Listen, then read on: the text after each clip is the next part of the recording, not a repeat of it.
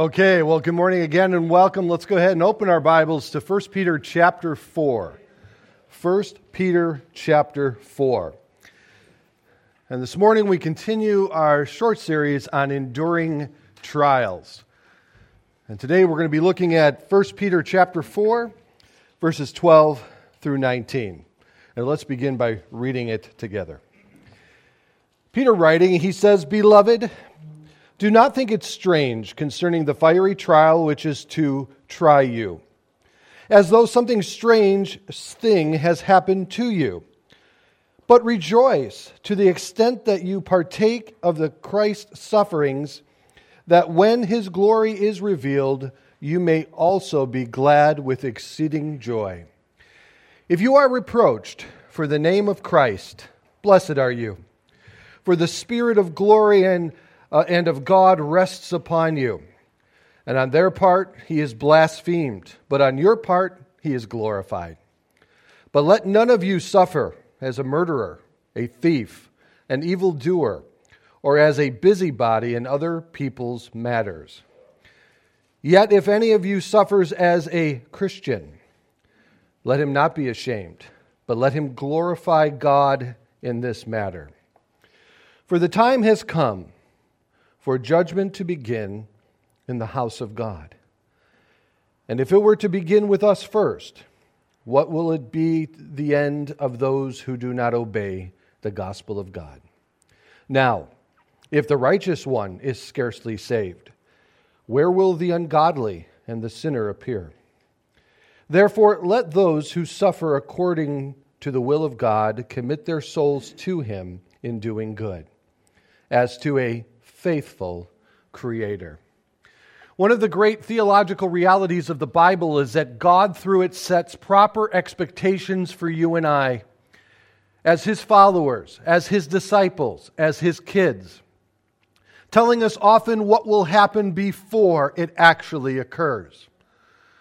So as we begin again to look at trials from a biblical viewpoint, I hope that it will encourage you to know that when you go through trials, there is purpose to it. It is just not simply some random experience that you find yourself in the midst of. And that God is using these trials to draw out from you the character in which He desires to draw from you. They're purposed. They're meaningful. And they align us with Jesus Christ. As we began our first two portions of this series with this quote. The quote is, God tells us to expect trials. It's not if you will fall into various trials, but when you fall into various trials. It's not a matter of if, it's a guarantee of when. The Bible says that God has made us these beautiful promises throughout it. And some have questioned how many actual promises of God is made to man through the Scriptures from Genesis to Revelation. The number you may find staggering. It's over 7,000 promises that God has made to us. And we're going to look at every single one today. These promises, of course, give us sure footing in an insecure world. They encourage us when we're discouraged. They strengthen us when we're weak. They allow us to remain faithful when everything in us is telling us not to be. It is so important that you and I understand, know, and apply the promises of God. But there are some promises that we appreciate more than others. And this morning we are going to begin with one that I think all of us would rather forget. And that is this. It's found in John 15, verses 18 through 19. Jesus speaking, setting that proper expectation for us. If the world hates you, you know that it hated me before it hated you. If you were of the world would love its own. Yet because you are not of the world, but I have chose you out of the world, therefore the world hates you. In 25 years of being a pastor, I've never gone to someone's home and found this scripture on their refrigerator. It's not something we like to consider, but it's certainly a reality in which we can expect. And so let us understand that because God has chosen us, and because God has taken us out of this world and made us His own, let us understand that the world is going to react negatively to that, and that we will be persecuted for our faith in Jesus Christ. But later on in John writes this. In John 16:33, Jesus tells us that these things I have spoken to you, that in me you may have peace. In the world you will have tribulation, but be of good cheer, for I have overcome the world. So now I bring your attention back to 1 Peter. And I encourage you, when you have a moment, to read the entire book. Go ahead, we'll wait. Because throughout it all, we find that Peter is addressing those who are going through trials.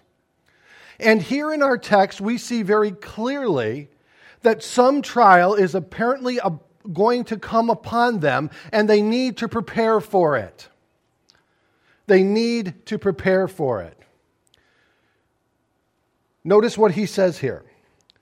As he begins in verse 12 with the word beloved, it shows that he is now coming towards the end of his letter, and he's concluding his thoughts.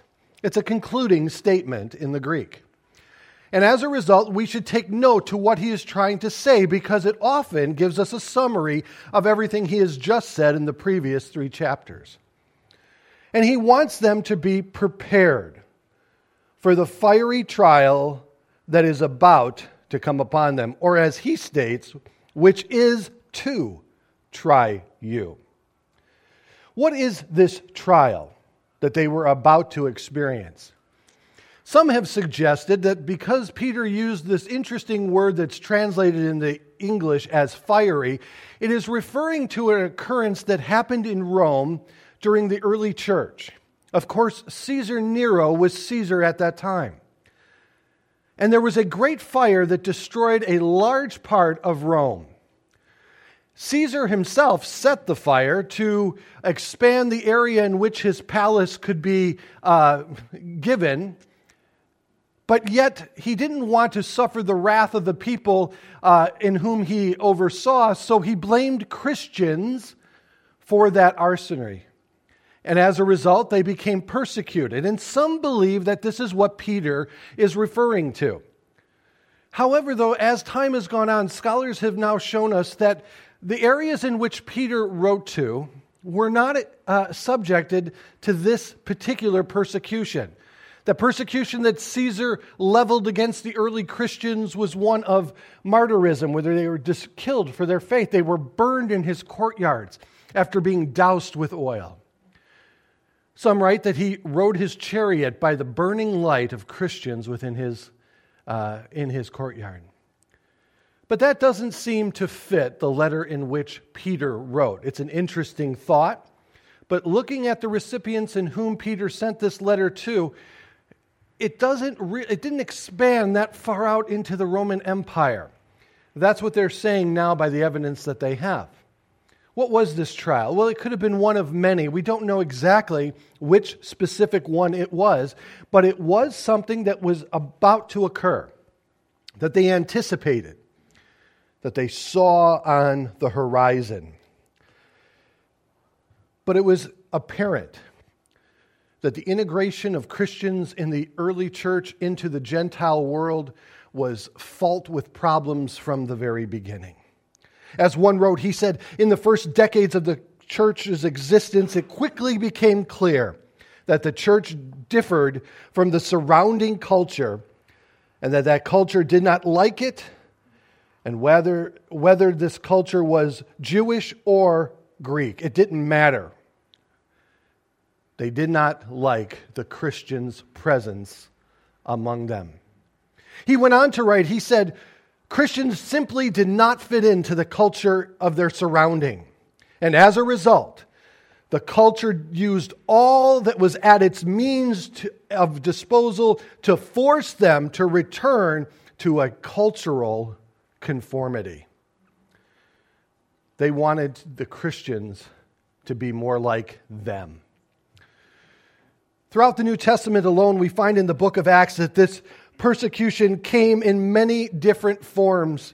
Their displeasure against Christians were found in commands and threats to cease their activity, physical punishment, fines and confiscation of goods, imprisonments, mob violence, and executions, judicial executions. And along with these came public shaming and insults of each and every Christian in this new culture.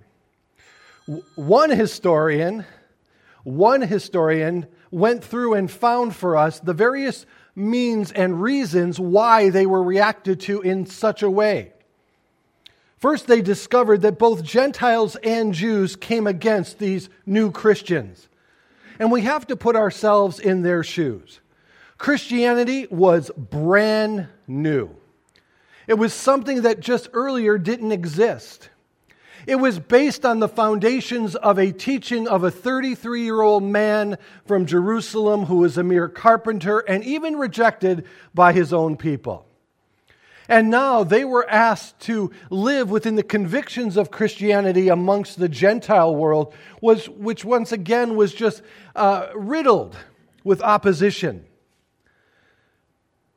And they saw that these Christians, first and foremost, refused to take part in the normal worship of life, of the household, city, and state. And to their fellow citizens, this implied a lack of loyalty and a rebellious spirit, undermining of the good order. Number two, they found that Christians, they refused to take part in family celebrations, guild feasts, and other social events because of the connection of such events to idolatry or immorality.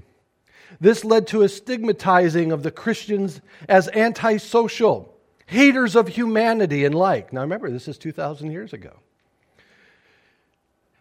There was the repulsion against Christian critique of their cultures, meaning that when Christians lived a righteous life amongst them, guess what? They didn't like it. And they reacted negatively to it.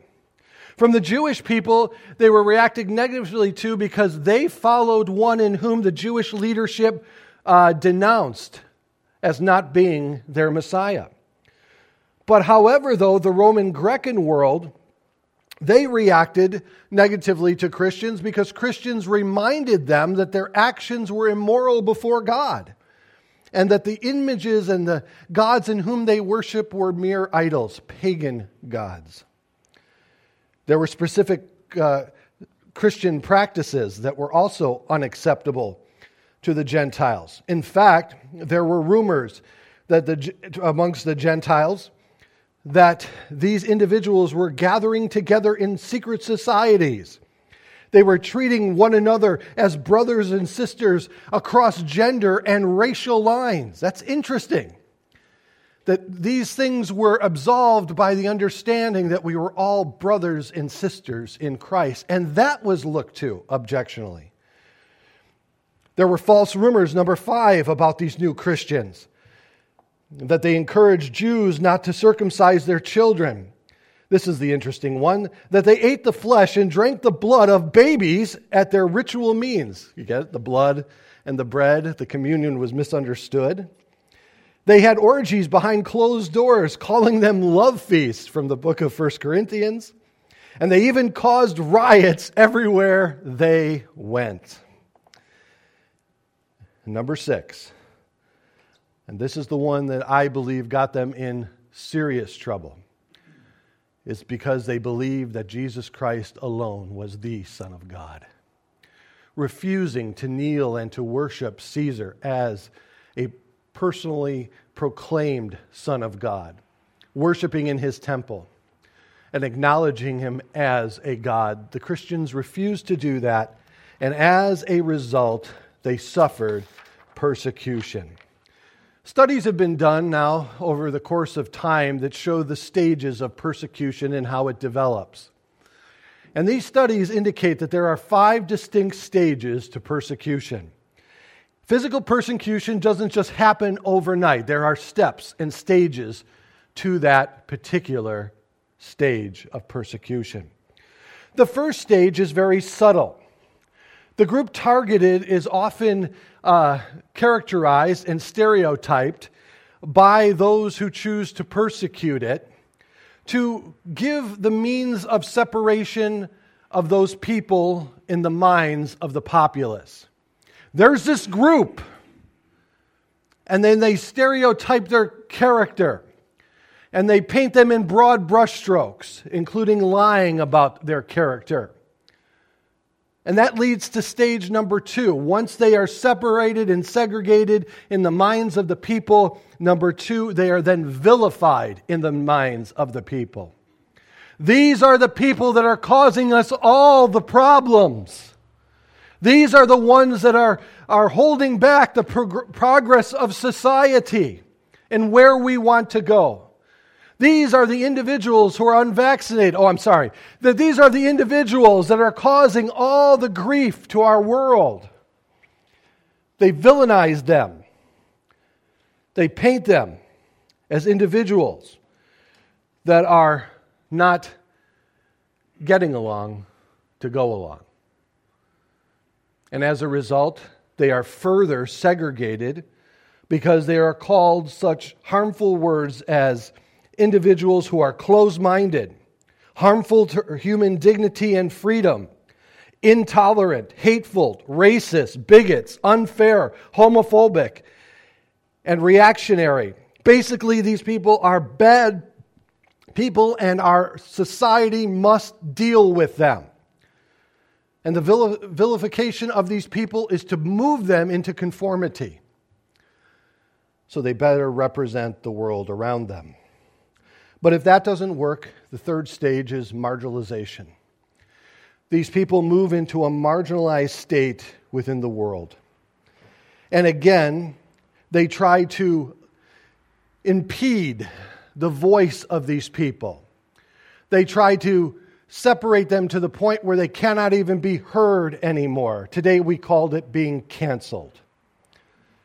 And we push this group of people into that position. We marginalize them, saying their opinion doesn't matter, their viewpoint doesn't matter, we don't need it. It's holding us back from all that we desire to accomplish. They marginalize these people. And that leads to number 4, the criminalization of these people, making their thoughts or practices illegal within the society, calling their speech hate speech, mandating them to conform to ideas that they do not hold to, punishing them by possibly having them lose their job if they choose not to conform, marginalizing them and then criminalizing their behavior. This is the trend that is so concerning to me in our country. This is what is happening around us. And we must be aware of it. We must not say to ourselves, it is not occurring. Things are moving so fast. But let us be honest with ourselves, that if these are the stages, we are certainly in that 4th stage, ready possibly at some time to move into the 5th, which is physical persecution. I hope that never happens. I hope that never occurs. But let us remember that Jesus said from the very beginning that we would be hated amongst the society in which we occupied because they hated him. Well, now that you're all uplifted, I'm glad I can encourage you that way. But let's see how Peter would encourage us in the light of all that we discussed. He then goes on to say, if you notice there with me, in verse 12, after acknowledging the fact that this fiery trial is going to come upon us, he then asks us not to consider it a strange event, something that is unfamiliar or surprising or unknown to us. In the early church, these situations would cause the early church to doubt in one of 2 ways. Number 1, they would begin to doubt and think that God has lost control of the world in some way, that his people would be treated in this way. And secondly, they began to doubt because many of them, especially the Jewish individuals who became Christians lost their prosperity. And going from prosperity to poverty overnight in many cases, they wondered if they in some way had brought this upon themselves. They wondered if this, in line with the understanding of the Old Covenant, that God says, if you do what I say, I'll bless you. If you don't do what I say, I'll curse you. Deuteronomy 28 and 29. They still had that in their mindset, and now they find themselves in poverty. Now they wonder, am I still right with God? Am I still okay with God? And Peter says, yes. Don't consider your circumstances, your trial, strange. For he says very clearly that this is all part of what we experience as Christians. In verse 12, he continues, as some strange thing happened to you. That word happen there is very interesting. It means go together. It means go together. He is saying this. Don't consider it strange that you find yourself in various trials, because various trials go together with the Christian faith in which you belong. They go hand in hand. It's all part of the Christian life experience. It's normal. In fact, I believe it was Billy Sunday, the old evangelist, who once said, if you're not being persecuted, then you're not doing Christianity right. Interesting statement. But it is the same. It is the same Greek word that is used in Romans 8:28 when Paul wrote, and we know that all things work together. So all the events that take place in our lives, all the experiences that we go throughout our life, are all working together for our good. That good defined by Romans 8:28, where Paul says it is into the conformity of the image of Jesus Christ that these things work.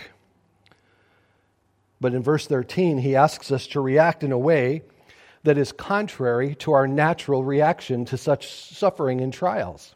He says, but rejoice to the extent that you partake of Christ's sufferings, that when his glory is revealed, you may also be glad with exceeding joy. The early church saw suffering as an outworking, as an evidence of their true faith in Christianity, in Christ. They saw it as a natural occurrence. I should say, at least the apostles did initially. The people, it took a little bit more time for them to grow accustomed to that idea. And as we see it, that their suffering, Peter is saying, is an indication that you are truly saved. That you are truly a Christian, living in contrary to the fallen world that is around you. And he clarifies this in verse 14, if you look there with me. Now he says, if you are reproached, and that means harshly criticized for the name of Christ. Notice there. The trials in which he is addressing specifically is direct persecution for our faith in Jesus Christ. There are various different trials that we experience as Christians. Financial trials, health trials, long lines at various places that we go. There are many different trials that we experience and inconveniences that we experience. But this that he is speaking on specifically is for our faith in Jesus Christ. And if we are harshly criticized for our faith in Jesus Christ, notice what he says there. The reason that we can rejoice is that, number one, it shows that we are truly walking with Christ, but number two, that we may know, blessed are you. Notice that. I don't know about you, but going through suffering is not the time that I would often refer to as being blessed, would you? And it certainly seems contradictory to react in a rejoiceful way. He is not suggesting that we minimize the difficulty of the trial in which we are experiencing. He is not minimizing or dismissing the suffering that may occur in the life of the individual. But he's trying to help that individual see that there's something more that's just going on than just their physical suffering. that there's an eternal weight of glory that is being produced within them. Suffering is transformational. Often when we experience suffering as Christians, the very first thing we want to resort to is asking God to remove that suffering from us. And that's understandable. I totally would get that. But the Bible seems to indicate something different.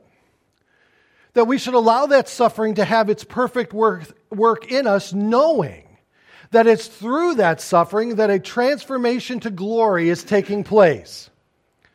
One of the realizations that I have made early on in my Christianity is this: God is much more concerned about your eternal glory than your temporal comfort. And if we will accept that, then we'll understand things from this side of heaven much more readily and much more willingly. But if we believe that Christianity is here only to help us to succeed and to prosper and to be comfortable and to enjoy all that this world has to offer, that expectation is false and it is faulty and it will fail. Because that is not the Christianity of this book. The Christianity of this book says that everything that we are going through right now is temporal, and we are looking forward to something so great it can't even be explained in human words. But from this point of heaven, from this side of heaven, I should say, it's imperative that you understand that the trial that you're going through, whatever it may be, is bringing you closer to God and conforming you more into the image of His Son, Jesus Christ, for the purpose of the rewards for all eternity. He says, "Blessed are you for this fact that the Spirit of glory and of God rests upon you." It is an indication that the Spirit of God is in you, that the new birth has taken place, that you are a follower of Jesus Christ. That's what he's saying here. And now you can rejoice and be blessed, knowing that for us as Christians, this is the worst it's ever going to be. It's only going to get better. And for us, heaven is something that's so unimaginable, I can't even comprehend it. It is interesting to me how many people I have spoken to over the years who have either going through a period of suffering or have suffered from one element or ailment after another or some physical disability who have such a dynamic perspective of God because they've embraced Him. They've held on to Him with everything that they have for the hope of what is still yet to come. And I believe, guys, that we need to check our mindset and make sure that we are holding on to Him just as tightly. And that anticipation of what is yet going to occur. Notice what he says in verse 14 as he continues. On their part, He is blasphemed. Those who persecute us, God is blasphemed. But on your part, He is glorified. Our suffering is a moment of opportunity to be a dynamic witness for Jesus Christ. Whatever form that suffering takes, that trial that we experience, that is an opportunity to show the world our faith in Jesus Christ. And please know this, you never know who is watching. It's easy to talk about God when everything is good, when everything is perfect. It's easy to rejoice at those moments. It's much more difficult to act counter to our natural reaction to suffering and say, even though I'm physically suffering and I'm experiencing difficulty, my heart and my head is still wrapped in the glory of God. And I have hope, even though my situation may seem hopeless. But this opportunity is something that leads to further explanation in Peter's passage. But in verse 15, he gives us a warning. Notice this. He says, "But let none of you suffer as a murderer, a thief, an evildoer, or as a busybody, one who meddles in other people's matters." Meaning, don't bring this on yourself for being a jerk. First Eric. Okay? It's right after the book of First Opinions. don't be a jerk. And when you are a jerk and you are reacted to in a negative way, don't think you're being persecuted for Jesus Christ. Let me clarify, you're being persecuted because you're a jerk. I want to make it that simple, if I may. Peter wants to make it clear that we be persecuted for righteousness' sake and not for unrighteousness' sake. If we are being persecuted for living as a hypocrite, if we're being persecuted because we are living in sin, if we are being persecuted for conforming and compromising with this world, then we bring no glory to God for doing so. Let us know that and understand that. Peter wants them to know that. He wants them to understand that. And then he clarifies once again in verse 16, yet if anyone suffers as a Christian, let him not be ashamed. That word ashamed there is so important. As Peter wrote in 1 Peter chapter 3, verse 17, for it is better, if it is the will of God, to suffer for doing good than for doing evil. And let me back up for a moment, because I missed the fact that even Jesus warned us from the very beginning in Luke chapter 6, verse 22 and 23. He said, blessed are you when men hate you, and when they exclude you, and revile you, and cast out your name as evil. For the Son of Man's sake, rejoice in that day, and leap for joy. For indeed your reward is great in heaven. For in like manner their fathers did to the prophets also. Again, this is our Lord telling us this. And this is why James can say when he writes in James 1:2, my brethren, count it all joy when you fall into various trials. It's because it's a natural reaction of the world to act hostile to us. Now, we've enjoyed a special place in America where Christendom and Christianity were prevalent, and it was prioritized, and if I may use, even privileged in some ways. But that's dissipating rapidly, isn't it? And now we are being seen as the scourge of society. Aren't you glad that this is an encouraging message and not a rebuking one?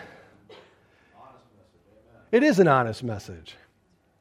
We need to be prepared. But notice what he says here. Let us not be ashamed. That word ashamed means to, of course, feel shame in the light of the persecution in which we are experiencing. It means to believe that persecution is beneath one's dignity. It means to be disgraced. And that's how the world would view us in that moment. But Peter's writing to us and says, don't see yourself as that. That's not what's happening before your heavenly Father. In the book of Acts, one of the wonderful chapters, chapter 7, Stephen is given an opportunity to recount the history of the Jewish people before the Jewish leaders, to literally indict them of their sin before God for crucifying their Messiah. And of course, later he was marginalized and criminalized and martyrized for his speech. He gave one message and they stoned him afterwards. But from their perspective, they believed that they were bringing him into conformity and into subjection. They believed that they were ridding their city and nation of the problem of Jesus Christ, in whom they had rejected. But God had a completely different perspective, didn't he? The Bible tells us that Jesus stood up from the right hand of God waiting for Stephen's arrival. And there was one observing, who held the coats of those who stoned Stephen, who was so moved in his heart, so convicted in his heart, that God approached him on the road to Damascus and asked him this question, Paul, why are you kicking against the goads? Why are you resisting the conviction of your own heart in the identity of who I truly am?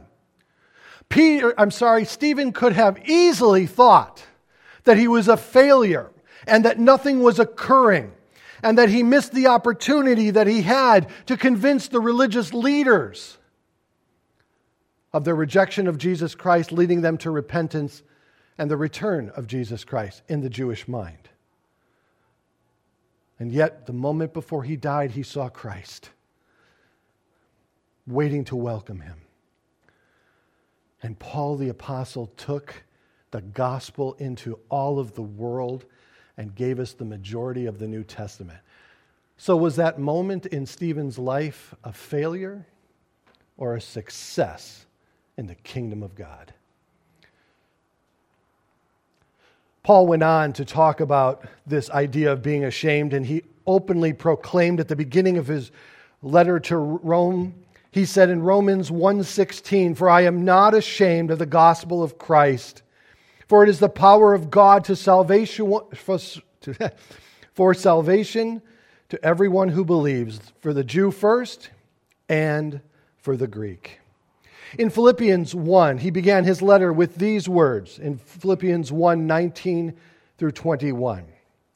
He says, "For I know that this will turn out for my deliverance through your prayer and the supply of the Spirit of Jesus Christ, according to my earnest expectation and hope that in nothing I shall be ashamed, but with all boldness, as always, so now also will I magnify in my body, whether by life or by death. For to me to live is Christ, to die is gain." Paul the Apostle had many unique witnessing opportunities throughout the book of Acts. Of course, we know that Paul's whole ministry was prefaced by the idea that he would suffer greatly for the purposes of the gospel and for Jesus Christ. But when we come to that passage where the Philippian jailer is confronted by the reality of Jesus Christ, often I get the impression that when people read that the Philippian jailer came to Jesus Christ because of the earthquake that occurred. But if you read it closely, it's not the earthquake, but it was the joy in Paul and his companion's life that sang praises that led to that earthquake. It was the idea that Paul and his companions stood there and didn't leave when the jail was opened up. I don't know about you, but if I'm singing praises in a jail and the door opens up, guess what my first reaction is? See ya. I'm out of here. I'm gone. But Paul stood back. And when the Philippian jailer was about to take his life, Paul, wait, we're still here. Yeah, if I was the Philippian jailer, I'd be like, that guy's crazy. He had an opportunity and he blew it. And not only did he, but his whole family came to saving faith in Jesus Christ. It wasn't the earthquake. It was the grace in Paul's life that he saw that led him to Jesus Christ. Let us understand that in times of persecution, it is an opportunity for us to be witnesses to the world around us. It's an opportunity for us to show the love of Jesus Christ to those who do not know Him. It's an opportunity to glorify Him in a manner in which is contrary to all that the world knows and admits to. But not only does he say not to be ashamed, he concludes by telling us that in these moments, let us commit ourselves to Christ. Verse 17. For the time has come, Peter writes, for judgment to begin at the house of God. And if he begins with us first, what will the end of those who do not obey the gospel of God? What does he mean by that? The word judgment there is an interesting word. It is a word that means to be evaluated, to be tried, to be examined, to be determined. And Peter is saying this, that as the church goes through these sufferings, it is an indication to the world that God is refining those who are His. dealing with those elements of their life by chastening rather than harsh judgment. He is beginning to weed out, and he is also beginning to refine in their life and bring forth the truth and the character that he so desires, from those individuals. That's how it begins. And because we are found in Christ, that work continues, that sanctification of the Spirit in the life of the individual. And when he says this, he says it begins with us first, that God deals with his children first. But notice that through the book of Hebrews specifically, the word chasten is used. That God chastens us. He wants to correct us because he loves us too much the way he found us. And if it's hard for us to go through that process, how much more difficult will it be for those who do not know the gospel and do not have the Spirit of God within them? Oh, not necessarily here on this earth. They may enjoy prosperity. They may enjoy privilege. They may enjoy all of these different elements that this world has to offer that the Christian is being excluded from. But in the end, in Revelation chapter 20, they'll stand before the great white throne judgment of God. The books shall be open, and their eternal destiny will be a separation from God for all time. God is definitely dealing with his church, the house of God. Over the last 3 years, we have seen more sin and corruption being exposed within the church than almost in any time of my personal Christian life. Two of the largest churches in our areas, the pastors had to resign due to moral failures. We are seeing God deal with his church. It's because he's getting ready to deal with the whole world. And he must start with us.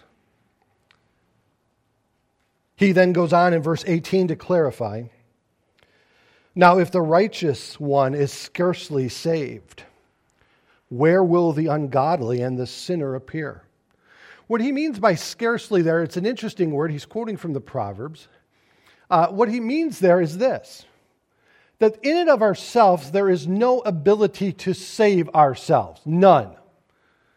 The only reason that we are saved is because of the grace of Jesus Christ displayed on the cross and validated in the resurrection.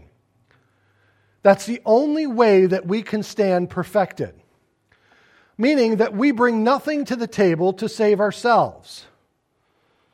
But in contrast, if we bring nothing and have Christ, those who do not have Christ are in, well, the technical term would be deep doo-doo.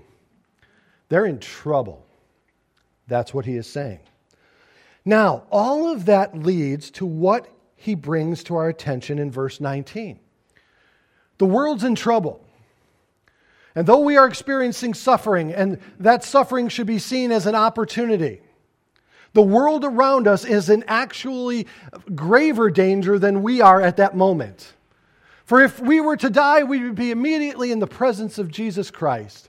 As Stephen took the stoning and each one of those blows, Christ waited for him with open arms, standing at the right hand of God. But Peter now wants to direct our attention to our persecutor. If we are scarcely saved, what about those around us? This opportunity of suffering that you have, are you looking at it as an evangelistic opportunity for the people that are around you? Are you looking for it as an opportunity to share the gospel of Jesus Christ simply in the manner in which you conduct yourself during that period of time? And in verse 19, therefore let those who suffer according to the will of God, notice this, again stating, as he did in the very beginning, that we go through these things as need be, according to the will of God. He says, commit their souls to him in doing good as to a faithful Creator. The commentators are consistent in their idea here, that this opportunity gives us an opportunity to win the lost to Jesus Christ. Knowing that our personal temporary fate may be in a dire position at the moment of our suffering, but their eternal fate is so much more important at that moment. And there is no better example of this than Jesus Christ on the cross. How they mocked him and they rejoiced, thinking that it was all over. The disciples scattered everywhere because they thought that this was all coming to an end. And yet at that moment of that significant torture and persecution leading to the death of Jesus Christ, what does he do from the cross? He says, "Forgive them, for they know not what they do." They thought that they were bringing all of this to the end when in actuality it was the beginning of everything. And as they rejoiced and as they clapped and as they mocked, as he hung there in agony, pain, bleeding, suffering in the manner in which he was, ridiculed and humiliated in the manner in which he was, he forgave them. Then the darkness rolled in, and he was separated from the Father, and he cried out, "Why, oh why, God, have you forsaken me?" The judgment of sin was placed upon his shoulders, and the sins of the world were being atoned at that moment. And then death occurred, giving up his spirit and dying on behalf of each and every one of us here. They clapped. They cheered. They mocked. And in it all, Jesus Christ was saving you and I. That's the perspective we must adopt concerning our suffering. We must adopt that perspective. That maybe in it someone would step out of death into life, out of darkness into light. That someone that we've been praying for, agonizing over, would come to saving faith in Jesus Christ, and we would enjoy all eternity with them. That's what Peter was trying to establish in the mind of those in whom we're reading this letter. Take this opportunity to do good. How did they handle this persecution? The historian writes this: Christians responded to this treatment with patient endurance, with explanation, both informal and in court situations. They explained their real beliefs and practices. And they went from city to city, expelled from one, they just moved into the next and began to be witnesses all over again. And with continual support from those who were suffering with them. In doing this, they modeled their response on the teachings of Jesus. And they began to live as he lived for the glory of the Father. Notice what Peter writes earlier, and we're going to close with these words. In 1 Peter chapter 3, verses 13 through 70, listen to these words, if you will. "And who is he who will harm you if you become followers of what is good? But even if you should suffer for righteousness' sake, you are blessed. And do not be afraid of their threats, nor be troubled. But sanctify the Lord God in your hearts, and always be ready to give a defense to everyone who asks you a reason for the hope that is in you, with meekness and fear. Having a good conscience, that when they defame you as evildoers, those who revile your good conduct in Christ may be ashamed. For it is better, if it is the will of God to suffer for doing good, than it is for doing evil." That is the opportunity before us. That we allow our suffering to be a witness to those around us as we glorify God in that moment.